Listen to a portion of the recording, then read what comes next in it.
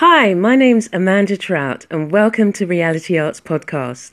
Each week I will bring you a different insight and inspiration about art, creativity and arts in health. Join me as we step out of our comfort zones, unwrap those hidden gems and move forward in our creative purpose. You're listening to Reality Arts, helping you to increase your creativity and unlock your hidden talents.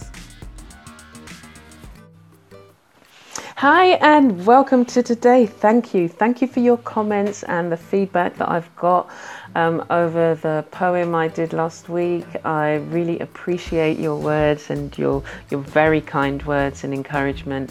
And yes, I will be doing some more poems. I've been writing poetry for years. I really didn't share it. I mean, back in the day we didn't have Instagram and Facebook and all of that to share content in the way that we do now. So yes, it's something that I have thought about doing a lot more of, and so I will, in the same way that I share my words and videos and vlogs and everything. So thank you again for your encouragement. It does mean a lot. So today the topic, I know that you've had a blessed weekend, and I know that you will have decided what you want to do. I think you have to decide what you want to do and then go for it. Yeah, time is short. The older you get, time gets quicker, and it's just like, I don't know how that, it's just like, how did it was like 6 o'clock this morning, and then you spin around 2 times and then it's like 6 o'clock at night and it's dark outside. Anyway, so it's very important to think about the things that you want to do, because you have a mission, and there are so many people out there waiting for the blessing that you will be, that will inspire them and ignite their dreams and goals, that you just have to go for it. And I'm just encouraging you, and come and join me on some of the platforms that I'm already on, and I hope that they will give you some encouragement. I'm also doing, and I'll leave the link, I'm doing a Creative Encourager. So each week I spend about 2.5 hours, and you can ring and we can have a chat, and each session is 30 minutes. So you can ring and have a chat, and if you need encouragement about something that you're doing, or you want to clarify or just talk to somebody about what you're doing, then you're quite welcome to do so. So I'll leave I guess they call it pro bono, or but no, it's a way in which, if you need that space to talk to somebody, you don't have to know me, to be able to say, these are the things that I'd love to be able to do, and I'm your creative encourager. So if you need it, sign up. Obviously, if you want to do it more on a regular basis, then obviously, we'll look at that, and just really want to be a blessing. So today the topic is water, and it's interesting. I was just looking back on the other 2 weeks where, last week I did the poem of wind, and then I talked about the garden and growing, and so today the topic is water. And for some people that might bring up a whole different range of thoughts and feelings. So before I start, think about what that means to you. Water is something that you cannot do without. So if you think about how you relate to water, and then listen to my recording and see whether that brings any new insights into your life. So water is something that none of us can do without. We know that you can't go more than 3 days without consuming water. And that's, you can do without food to a certain extent. I mean, you can do longer without food, but not water.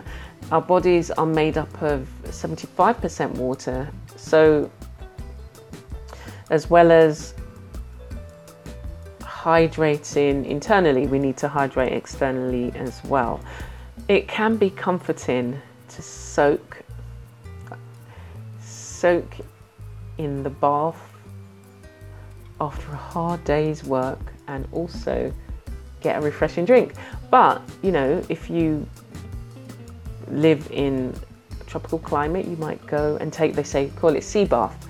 So you go and, oh my gosh, I mean, we have showers here. So, you know, some people obviously have baths, but the bath takes a lot more water than you would if you take a shower. But getting into the sea, that feeling, oh my gosh, it's such an amazing feeling. And the bath can never, even if you fill up the bath, you can never replicate that feeling of being in the sea and just, you know, floating on your back and just swimming around and just playing. I have so much fun when I go to the sea. But living in the UK, well, living anywhere, you can often take it for granted that the water will always be at the end of the tap and having, you know, it around the clock. And when you go to Caribbean countries and developing countries, you know, it's an expensive resource that you often get outages. I mean, in Barbados, if you don't get enough rainfall, you know, that affects the water levels and the reservoir levels. And so some parishes often can go for weeks without water. People are encouraged to have water storage tanks, and I've got one for the plants. But it's definitely something that you would want to go down the route of making sure that you know, have a catching water, a harvesting water. So, as I said, you know, there are countries whose population still does not have access to clean running water for the very essentials in life. And the thought of having to give water to drink that you just got from the lake, the same lake where the cattle tread and where you bathe and wash clothes and every other, you know, other imaginable use to your child to drink is unthinkable. You know, you think about, you know, collecting water, and you see images where, you know, kids are collecting water, the women are collecting water, and the water quality is dirty. You wouldn't even water your plants with it, let alone, you know, drink it. But for some people, that's a reality. They don't have access, and they need things like wells being dug. They need things like, you know, when there's more plants and trees, you know, or if they're suffering from drought, you know, that affects crops. But if there's more trees planted, you know, there's a lot of programs where, you know, they're planting more trees, and they see a difference in terms of how the land then, I don't know, it's not storing the water, but how it affects the lands. And there are drought resistant plants that can thrive, like the moringa is one. Apparently it grows in, you know, even the harshest of climates. So the reality, you know, that's the reality they face. And there are facts that you can check in terms of, you know, you really do have to do some more research and see what's happening to the water. So if you also want to find out ways in which you can take more care with the Earth's resources, check out, there's a Reduce the Footprints, which is a blog about making a positive impact to your environment, and has some great tips. And so it's simple things like, you know, when you're, say, brushing your teeth, don't leave the water running. When you're washing up, wash up in a bowl, have another bowl to rinse.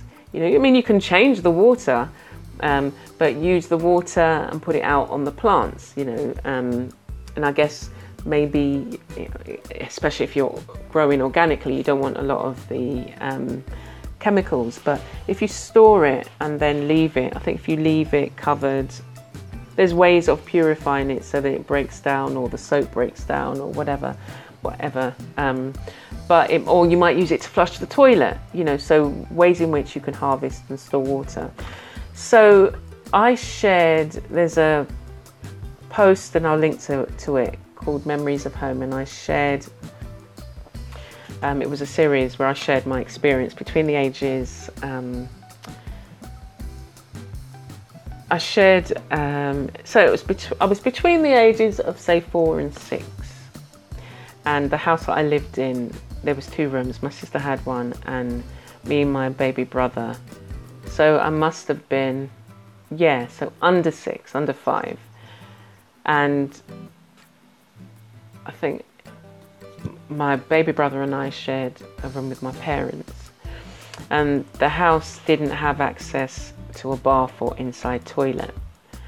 And I remember we had a tin bath. I remember being in the tin bath, and I remember wanting to be the one to have the bath first, because it was just like, I think it was only me and my brother that used the bath. I can't remember anyways, but I just remember being in the tin bath and splashing around. It's funny the things that you remember. But the water had to be stored and it had to be boiled as needed. And many houses in the UK in those days didn't have bathrooms, and you had an outside toilet, so you'd have to back in those days, you had like a commode thing or a bucket that was covered, and if you wanted to go to the toilet, if you wanted to do a wee, you would go there, and then it would be taken out in the morning. But many houses didn't have public baths didn't have bathrooms, and they had to use what was known as public baths, and these were buildings specifically designed to meet the then needs of local people. And you could also go and take your laundry there as well. And the baths would have separate first and second class areas for use. Can you imagine? But it was for those poor, it was for the poorer people in the community who, you'd go, a few times a week, you'd go and take your laundry and all of this. And and that was the reality for a long time, until we moved and to the family home that I then grew up in, and we had a bath there and a toilet. But it was just amazing that, when my parents came from the Caribbean, they had baths and toilets, but that was, I guess, the situation here, in the UK.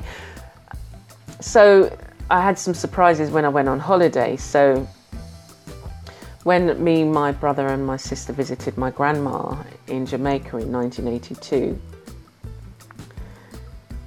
we found just what it would be like without the modern conveniences that we'd grown up used to. And as teenagers at the time, we just rolled up our sleeves and we got on with it. And I think we handled it quite well because we saw it as an adventure.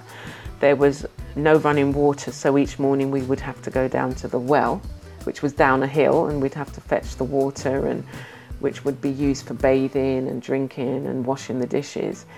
And it was definitely a humbling experience. But as I said, it didn't, we didn't look at it and say, oh no, I want to go to a hotel. It was just like, you just got on with it. It was just like, that's my gran didn't have, that. And so we had to make the most of it.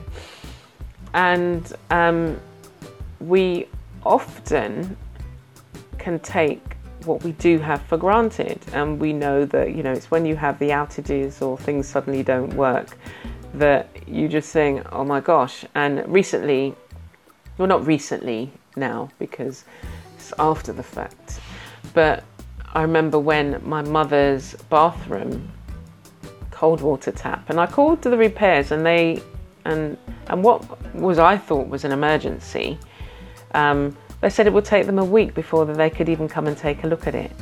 And, it was just like, how can this not be emergency when you've got somebody who's elderly to not have cold water? So what we were having to do was to run the hot water tap and let it get cool enough to go cold, to let it go cold basically, and then add some more hot water so that it would, it would then be okay. So I waited in for the repairman to come, And I was glad that the week had passed and we'd soon be able to carry on as normal. And just before he came, I decided for some reason to, just turn the tap on. And, I knew that it wouldn't work because I'd been trying it every day from the time I'd called them out. Was there, could it have just been the system or, whatever. And to my surprise, and it's always the way, isn't it? To my surprise, before he came, the water began to flow out of the tap as if, there was never a problem. And I was stunned, and it was just like, why on the very day where it was supposed to be fixed did it just suddenly start working when all week there was nothing? The door knocked, the repairman came in, and I explained, slightly embarrassed, what had happened, and said, funnily enough, the tap started to work. And I wasn't sure if the look that he gave me was one that questioned whether there was a fault in the first place.